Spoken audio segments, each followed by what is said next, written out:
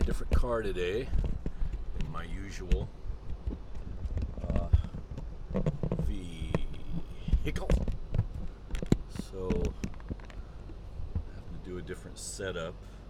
I don't know how this is going to be. Check. Okay.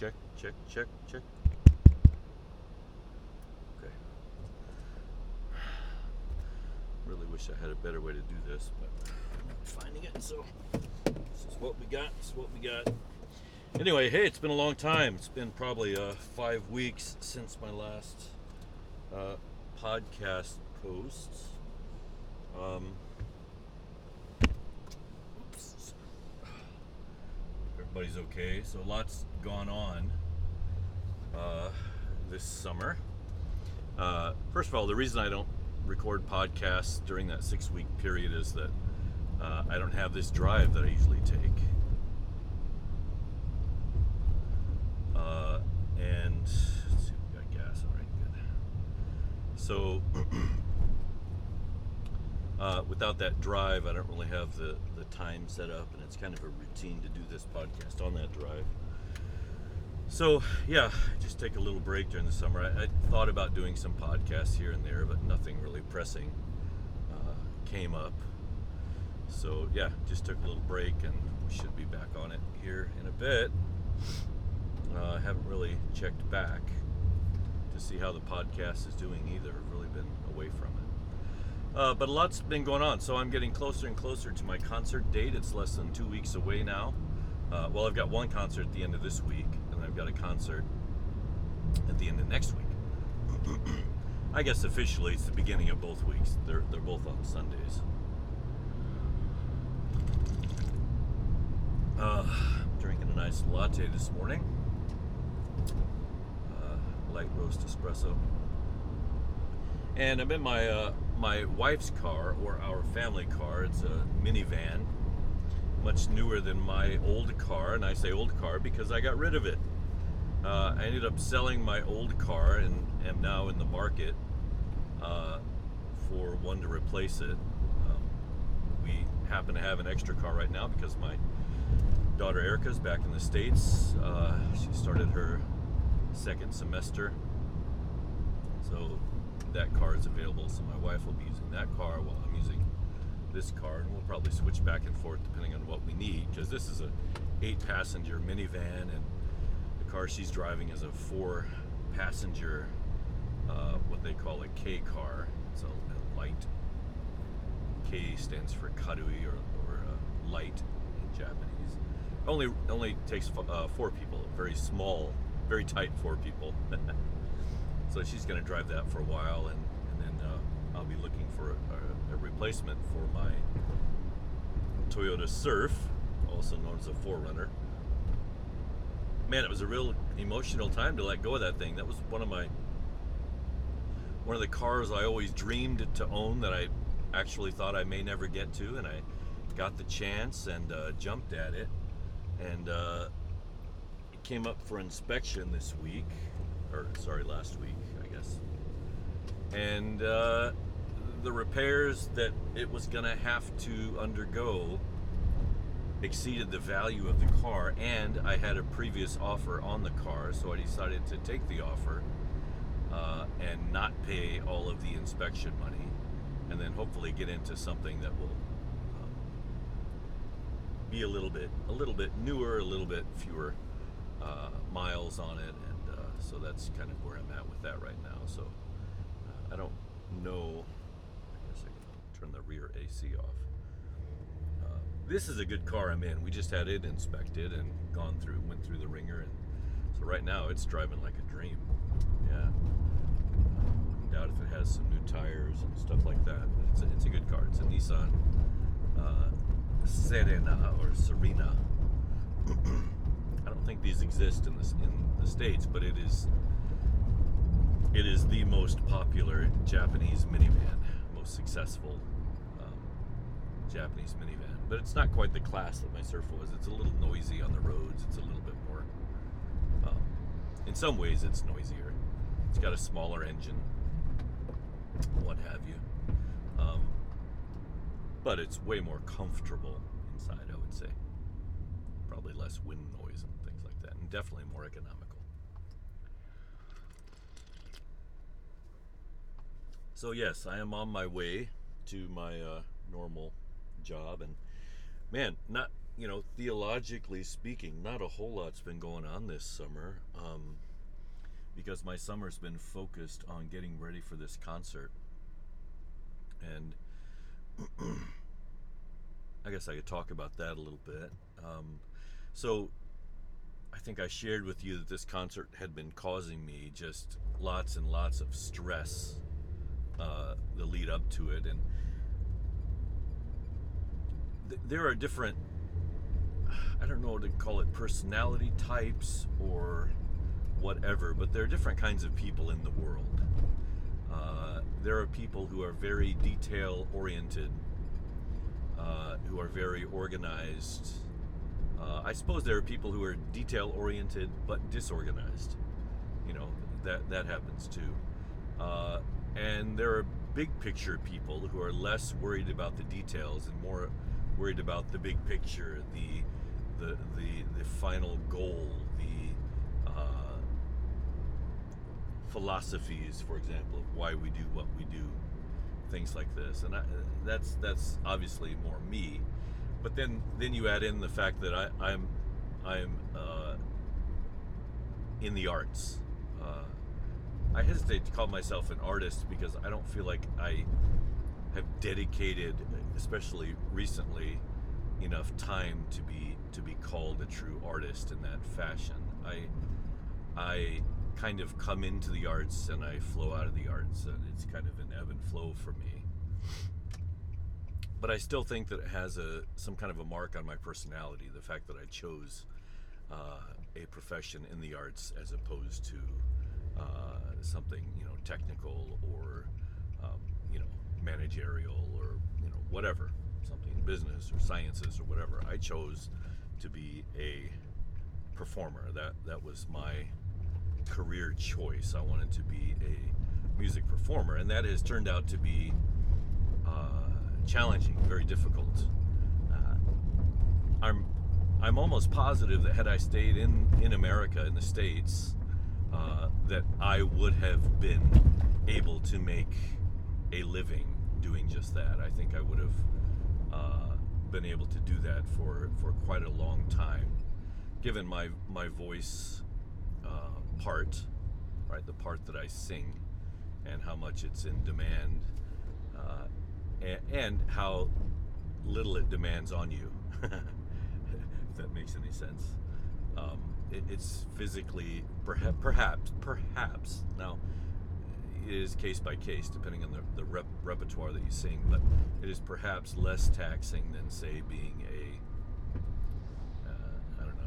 held-in tenor, or certain other types of voices that may require incredibly high sustained pitches, for example. Baritones are usually characters, right? Old men. Sometimes we're the evil guy. Not sure they replaced that bearing. It's still popping. Sorry. Anyway, so yeah. So I've been getting ready for this concert. And I just decided pretty early on that it was going to be too much for just me right now. I wasn't feeling it. I wasn't feeling the inspiration. And inspiration for somebody in the arts can be everything, right? Now, there are different things that can inspire you. Like, I get that. Like, you may just be inspired to be on the stage, and it wouldn't matter what you sing. But that wasn't me this time. And you could be inspired by the beautiful music that you chose, and that wasn't happening for me. You could be inspired by duty. You could be inspired by love. You could be inspired by hate. You could be inspired by all kinds of things. But I was feeling no inspiration at all for this concert, and it made it incredibly difficult, because concert preparation is all about the details, right? It's all in the details. The details of getting the music right, and the words right, and the interpretations right, And without the details, really there's not going to be any concert, right? You can't just get up there and think about the big picture. At some point, details come into play. There's just no way around that. And so I was just feeling zero motivation. I tried to cancel the concert, but the other people involved just would not let me. They just did not want to let me give up on it. And they had, let's be honest, they had time invested and maybe some money invested in the concert as well. And so anyway, I pushed through and changed some things and found some motivation in the music that I'm going to sing. And I made some big changes. I was going to do 5 pieces by Schubert from the 24 song cycle, Winterreise, which is Winter Journey. It's a milestone that I've been wanting to complete, and it was just going nowhere. I couldn't memorize it. It really was just static. No matter how much I practiced, nothing was going into my brain. I just wasn't motivated. So I decided to take out the main thing that I was going to do and do some other things. And that made a lot of the difference.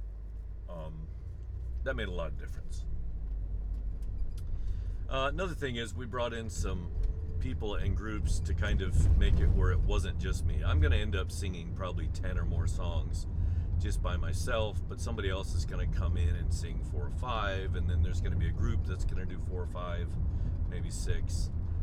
So I'll still be the main part of the concert, but it's not just going to be me up there. I think I've passed the point in my life where I want it to be all about me, if that makes any sense. It doesn't really, that doesn't lure me anymore. I think I'm past the point where I think people actually want that. I don't know. Maybe I just don't know what I'm doing, and that's possible. But anyway, producing your own concert like this is a lot of work, and these last couple months, my wife and Mrs. Herai, who is my pianist and a producer in her own right, we 3 have been working very hard to get this thing to go, and we're still in the middle of trying to sell tickets and the promotion and handing out flyers to everybody we meet and trying to bring people in. And it's really a lot of detail work, and that exhausts me. But especially this last month, I have been really motivated to practice, and practicing is another one of those details that just doesn't appeal to me. I've never enjoyed practice for the sake of practice. I love performing. I love being on stage and delivering words and music to an audience. That invigorates me when I'm there, but all of the anticipation beforehand just doesn't do much for me. And I'm not the kind of guy, I'm not detail oriented, right? I don't notice a lot of details that go by the wayside. And so I really have to gear myself up to psych myself out to get involved in the details. And it doesn't come easy to me. I'm sure that's a deficiency in my character. But I don't know what else to say about that. It's just who I am. For better or for worse.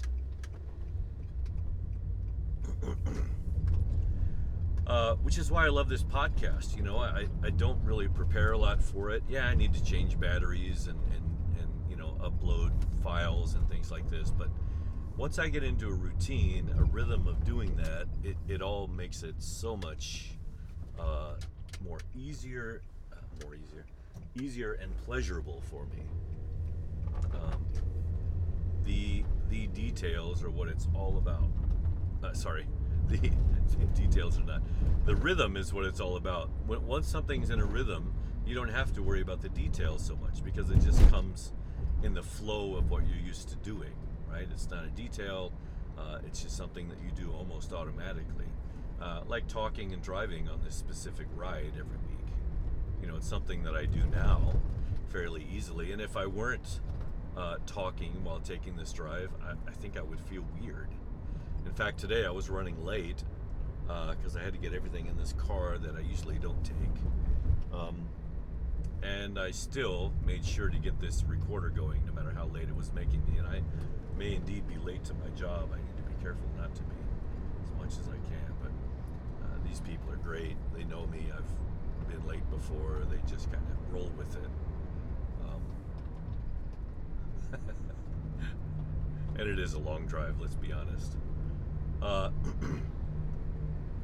Excuse me. So yeah, we're all in the preparation of this concert, and some of the songs that I decided to sing that kind of brought motivation back into this. One of the things I got back to my roots, and what I mean by roots is when I first sang opera, and some of the first pieces from operas that I sang were from Mozart. And I've always loved Mozart since that time. I had fallen in love with him before I even got to college and studied him, because I fell in love with the movie Amadeus for whatever reason. Amadeus is a fictional movie based on a play by, I think, Schaeffer, about the life of Mozart and his interactions with Salieri. It's actually told through the eyes of Salieri, not Mozart. But they were in this play slash movie. They were rivals, and Salieri was the big, successful, big shot of the time in Vienna. The court composer, beloved by all the people and the king. And Mozart was the quirky genius who didn't have all of the accolades, but was so obviously better than Salieri, and Mozart knew it, that it made Mozart arrogant, and it made Salieri very, I would say, insecure at first, and eventually angry and hateful, spiteful. Because Salieri, being a composer, knew that Mozart was superior to him. He knew it, right? He knew that what Mozart did, he could not do. But all the people didn't necessarily know that. Mozart and Salieri knew that, and that was enough for them to create tension between them. And of course, posterity remembers Mozart, but has forgotten Salieri, except for this play, right? But his music is not performed. It's not great. It's nothing special. It's certainly not timeless. Whereas Mozart's music has proven to be timeless. And anyway, so I was into Mozart while I was in high school. The movie came out in '84. I probably saw it in '84, '85, probably on video. And that movie greatly inspired me. Now, I didn't have any aspirations toward classical music at the time. Maybe I didn't know it was inspiring, but I love that movie. And it was like a 3-hour movie, like crazy long. And, a lot of people, I'm sure, found it boring, although it did win Academy Awards, notably for Best Picture. But, excuse me. So I started in music school in '87, and I started gravitating toward opera, I would say, in '88, '89, and I think maybe in 1990 I sang my first opera, and I had the lead baritone role, Papageno, in the opera The Magic Flute, or in Japanese, Mateki, I think, or in English, or sorry, in German, the original, Die Zauberflöte, die Zauberflöte.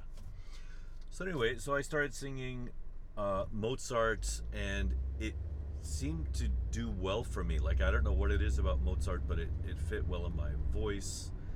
I really got into singing Mozart, and my first 2 operas were both Mozart, and I've done 3 full operas of Mozart, at least, maybe more.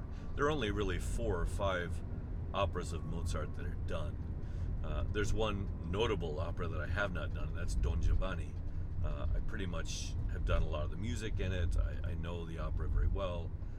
I've studied it, but I haven't been able to perform it yet. I hope to someday, but operas are not really coming my way these days. And what you don't know about opera is that opera is probably the most expensive performing art to produce. Opera is or opera is comes from the word operation that we still use in operation, right? And operation. It is a work, right? A work of really all the arts. Opera involves not only vocal music, but instrumental music at the highest level. It involves fashion design at the highest level. It involves acting, not always at the highest level, but acting nonetheless. It involves art itself, such as stage design, and it involves the best music halls to produce them in, because they have to have the best acoustics. And all of this together makes for an incredibly expensive production. And to boot, it's a niche entertainment genre. Right? There are not a lot of people that just say, man, I can't wait to get back to the opera. Now, there are some, and there are quite a few, but it's nothing like movies or even musicals. Opera is certainly an acquired taste that many people have not acquired. And I think probably because of the rise of the internet and access, I have a feeling it's going to go up at some point. But it is still incredibly difficult to produce. You need the best singers, the best players, and the best designers to pull it off, and then you gotta get an audience, and it's work at every level. I don't remember where I was going with this, but I guess what I'm trying to say is what I chose as a profession isn't something that I would say 99% of people would choose. It's incredibly difficult to make any money as a performing artist, much less in opera, one of the smallest niches. I think I said niche, but niche. One of the smallest niches. Yeah, so anyway, so Mozart sat well in my voice. I really enjoyed it. I love Mozart. I love his music. I love the stories that he chose to put to music.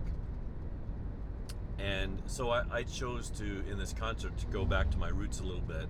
And so we're doing a set, me and a soprano, a set of music, all of Mozart, from, I think, 3 of his operas. We're doing a few duets and some arias, and it should be great. Like, it's beautiful music. I don't know why anybody wouldn't love Mozart. For me, Mozart is just the pinnacle of what classical music is, and was always meant to be. Not to put down any other opera composers, and there are some great ones. Verdi, Wagner, Puccini. Amazing, right? Amazing stuff there as well, and very different from Mozart.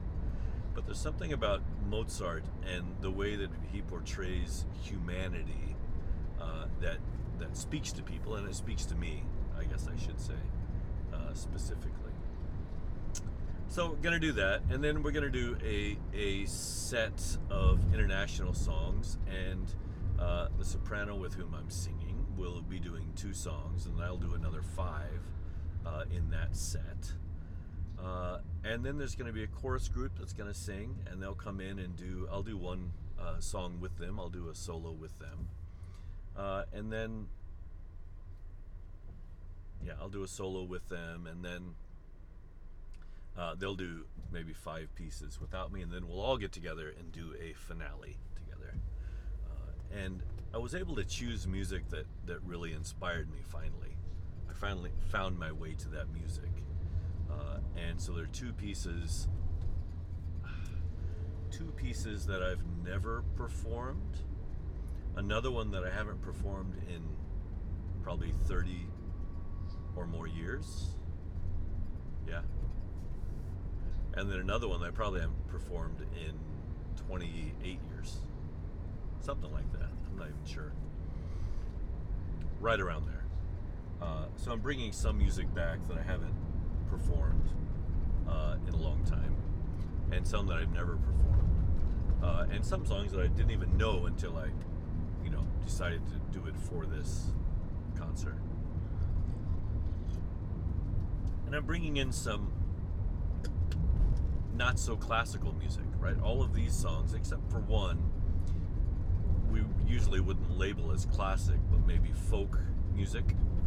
And one of them is an out-and-out American country / pop song that has been near and dear to my heart for many years, that we're going to try as an encore.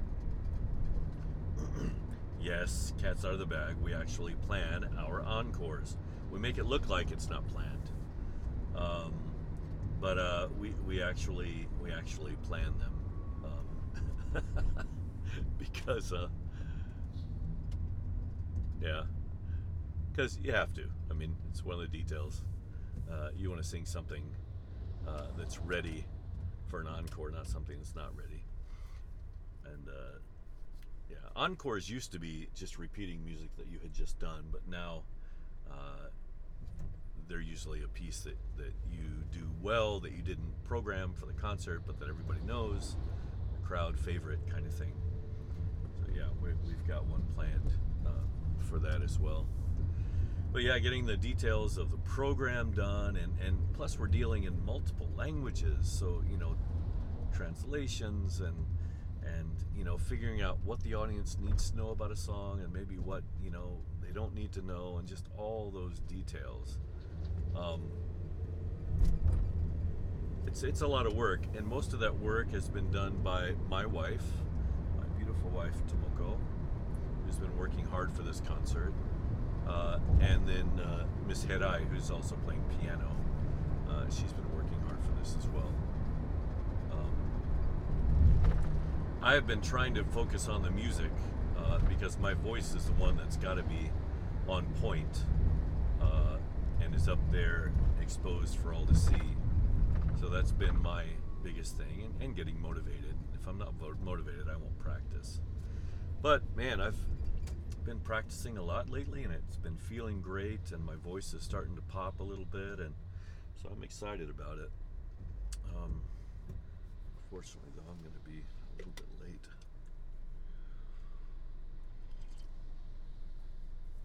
There's a lot of traffic today. It's strange. I wonder if there's some road construction up ahead that I didn't know about.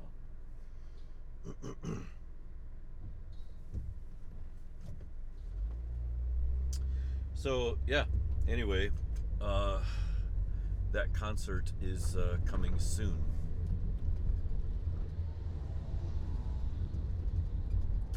One of the things that's always worried me, well, not always, it's something that's kind of, as I've grown older and changed, and as I hope am growing closer to Christ, there's a lot of things that have worried and bothered me about performing arts. There's obviously a lot of ego involved, no matter what it is, and that's in the arts in general. There's a lot of focus on self, and a lot of selfishness really does and can come into it. So figuring out a way to be a solo performing artist and yet not being selfish is incredibly difficult. It's sort of like a marathon runner. Doing a concert like this is sort of like preparing for a marathon. And physically, the physical toll that it takes out of you in an hour or two of performing it's not something that can be explained. It's really something that can only be experienced. And then singing the difficult kind of music that we choose. And as a trained opera singer, we are known for our ranges from singing very low until very high.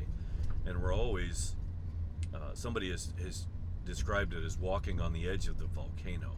We always walk on that edge of the volcano where we're trying not to fall in, but we got to stay right on the edge. That's where the excitement is. That's where that's where you want to be, right? So to be able to get to a note, a precariously high note, and hold it without it falling into the volcano, and to make it beautiful, right? To add beauty and vibrancy to the tone is something that you don't just wake up and do.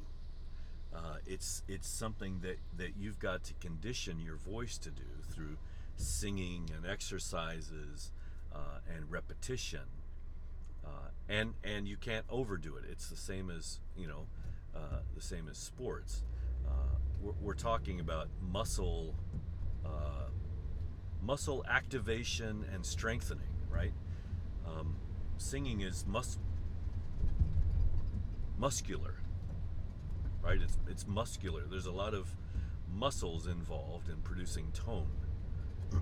Obviously, there has to be, whether it's the breathing or what goes on in your throat. Muscles are what's going, making everything happen. And so getting those muscles to the point where they can do what you need them to do so that the audience will be pleased is a process, and you never know if you're ready until you get on stage. You never know if you've done enough or maybe if you've done too much until you get on stage and you're in it, right? That's when you know. And of course, nerves are going to set in at that time. There's going to be some nerves that come in and mess with you, and adrenaline, and there's going to be all kinds of things going through your mind, and you're going to be in a big hot tuxedo, and it's going to be sweaty, and there's going to be lights, and there's going to be people, and maybe a baby cries, and a cell phone goes off, and there's all kinds of things that can throw your attention. But you have got to tiptoe on the edge of the volcano in order to bring the audience something that they will deeply feel. And it's not an easy thing, right? It messes with your head. Messes with your mind. And some of us are good at it, some of us are not as good at it, but none of us nail it every time. This is the thing about live performing. I think today we're going to talk about music as opposed to anything about the gospel. It's just the direction we're going. I'm going to have to make a phone call real quick, though, because I think I'm going to be later than I want to be.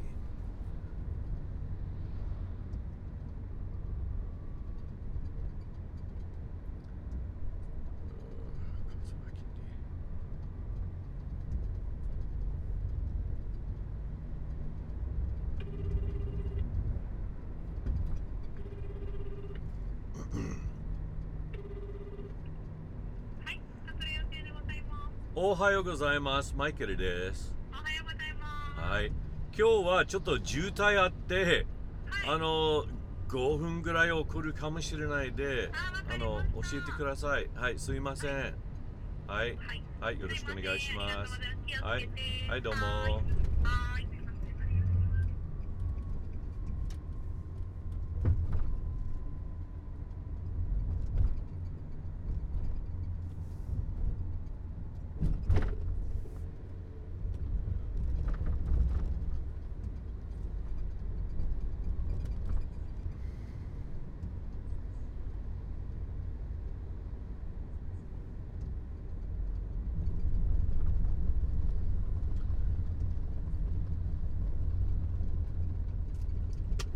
right, sorry, I had to make that phone call.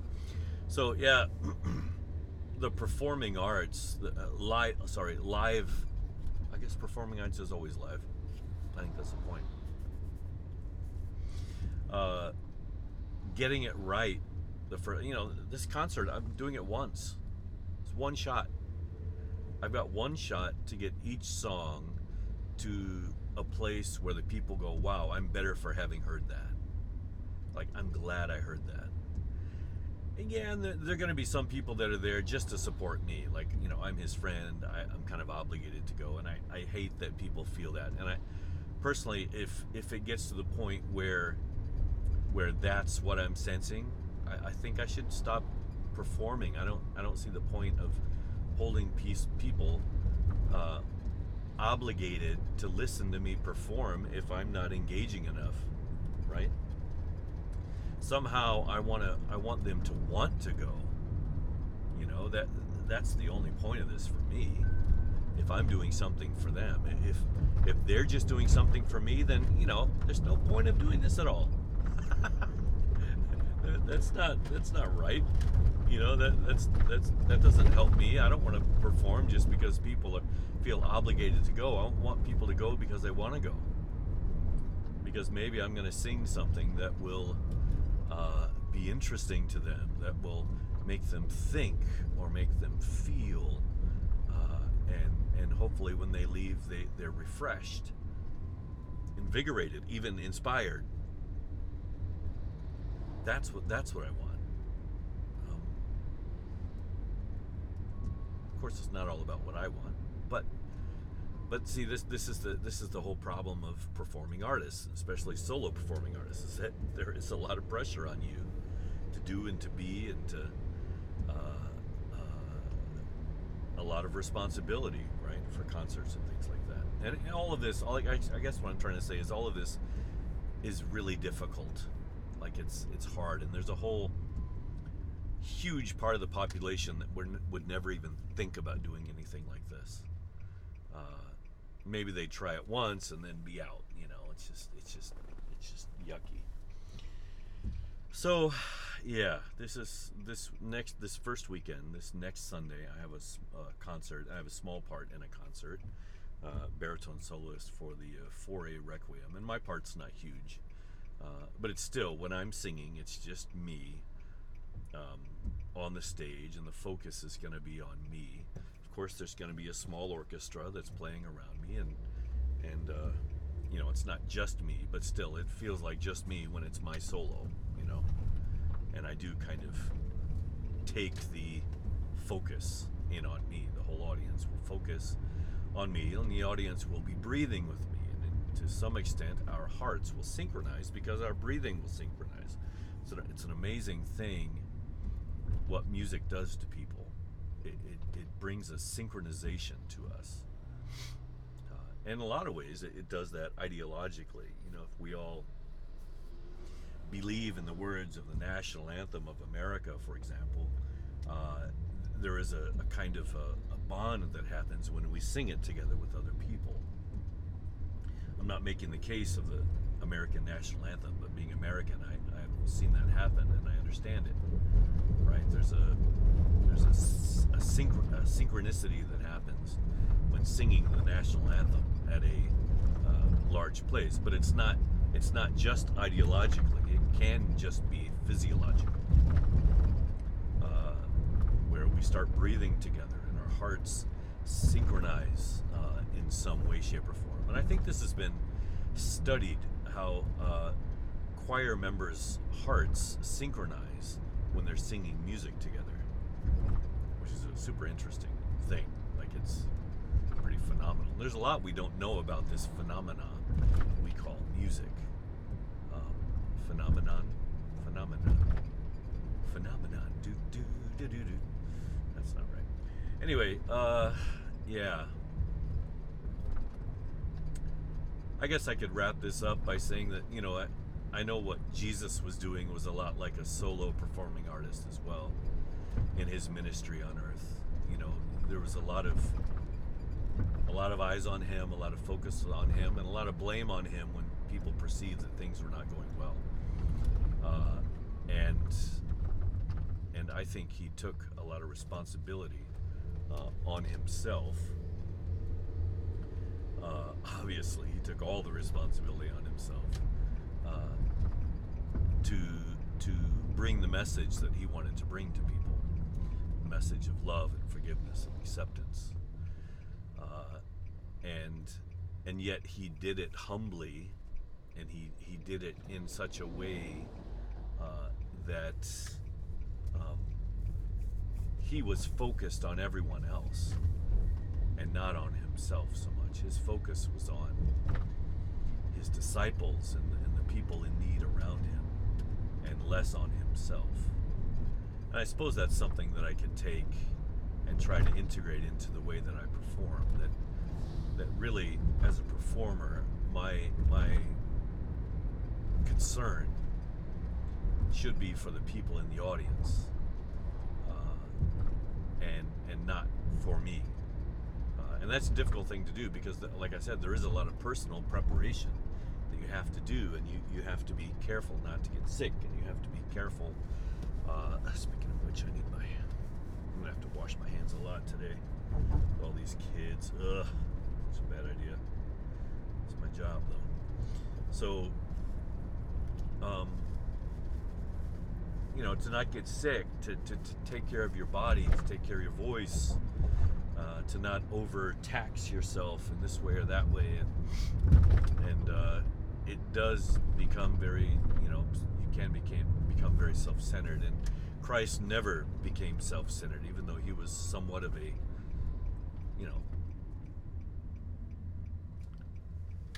he was a performing artist in a lot of ways. He was a public speaker, and he was a teacher, and he was put on the spot a lot by people. And yeah, maybe that's a focus for me. All right, well, I gotta run. Bye-bye. Thank you, guys.